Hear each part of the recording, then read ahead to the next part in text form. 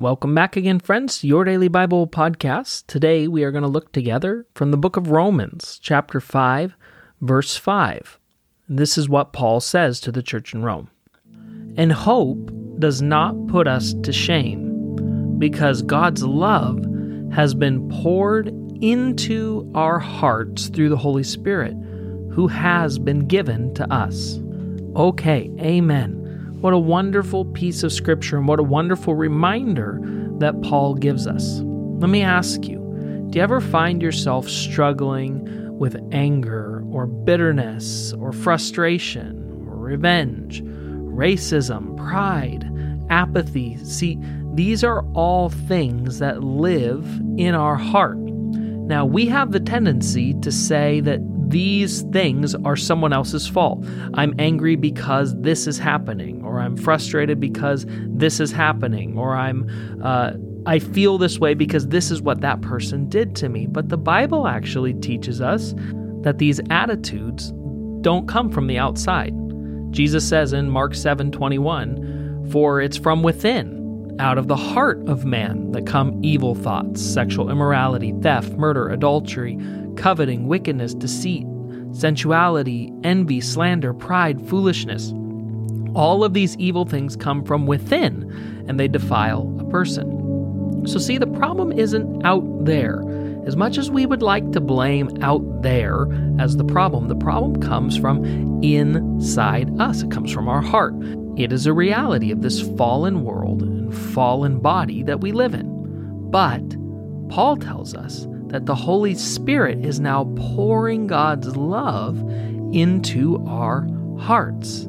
He's renewing us. He's restoring us.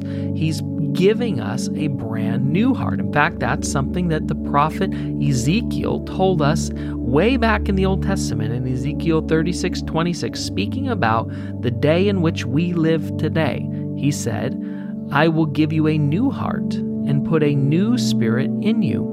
I will remove from you your heart of stone and give you a heart of flesh." You see, this is the work of the Holy Spirit. The Holy Spirit takes out our stony, hard heart and gives us a transplant, a brand new heart, a heart of flesh, a heart that the Spirit continually is pouring God's love into. And that love transforms everything. It changes everything. 1 Corinthians chapter 13 that you hear read at every wedding you go to says this: love is patient and it's kind. It doesn't envy. It doesn't boast. It isn't proud. It doesn't dishonor others. It's not self-seeking. It's not easily angered. It keeps no record of wrongs. Love doesn't delight in evil, but rejoices with truth, and it always protects, always trusts, always hopes, and always perseveres. Love never fails. So, the Holy Spirit is pouring Christ's love, His perfect, self-sacrificing love, into your heart, and it's bringing about a total transformation from the inside out. You see, you are being renewed, you are being restored each and every day with this patient, kind, wonderful love of God that's being dumped into you. So if you find yourself struggling with the old heart, with anger, with bitterness, with frustration, with envy, then what you need today is to ask the Holy Spirit to pour Himself out on you again.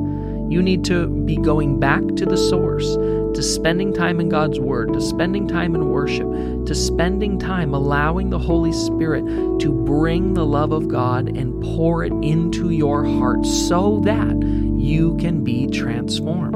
It's not something you can do on your own. It's not something you can muster up. It's not something that you can use willpower to do. It is the work of the Holy Spirit in you to pour the love of God into your heart, and we desperately need it. Let's pray.